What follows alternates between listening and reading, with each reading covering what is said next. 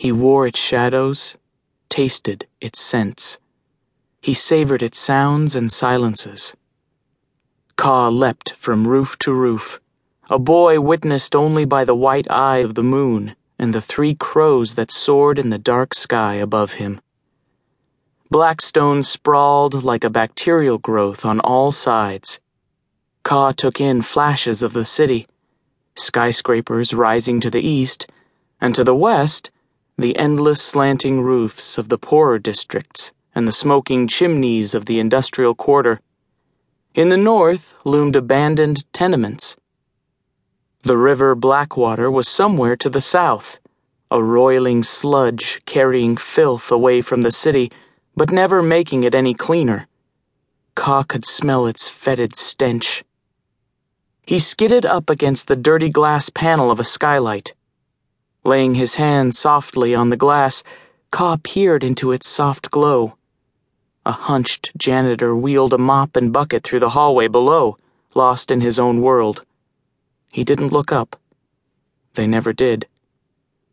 Ka took off again, startling a fat pigeon and skipping around an ancient billboard, trusting his crows to follow. 2 of the birds were barely visible, flitting shadows black as tar. The 3rd was white, his pale feathers making him glow like a ghost in the darkness. "I'm starving," muttered Screech, the smallest of the crows. His voice was a reedy squawk.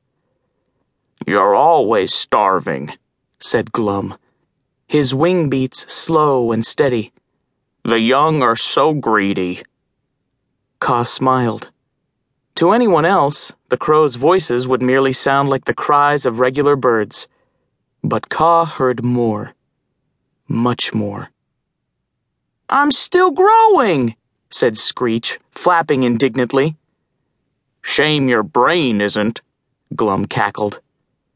Milky, the blind old white crow, drifted above them. As usual, he said nothing at all. Ka slowed to gather his breath, letting the cool air fill his lungs. He took in the sounds of night, the swish of a car across slick pavement, the thump of distant music. Farther away, a siren and a man shouting, his words unclear. Whether his voice was raised in anger or happiness, Ka didn't care. Down there was for the regular people of Blackstone. Up here, among the skyline silhouettes, it was for him and his crows. He passed through the warm blast of an air conditioning vent, then paused, nostrils flaring. Food. Something salty. Ka jogged to the edge of the rooftop and peered over. Down below, a door opened onto an alley filled with dumpsters. It was the back of a 24-hour restaurant. Ka knew they often threw out perfectly good food. Leftovers, probably, but he wasn't fussy.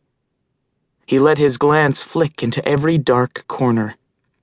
He saw nothing that worried him, but it was always risky at ground level. Their place, not his. Glum landed next to Ka and cocked his head. His stubby beak glinted gold, reflecting a streetlight. "You think it's safe?" he asked. A sudden motion drew Ka's gaze. A rat, rooting in the garbage bags below.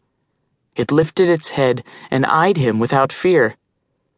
"I think so," Ka said. "Stay sharp." He knew they didn't need the warning.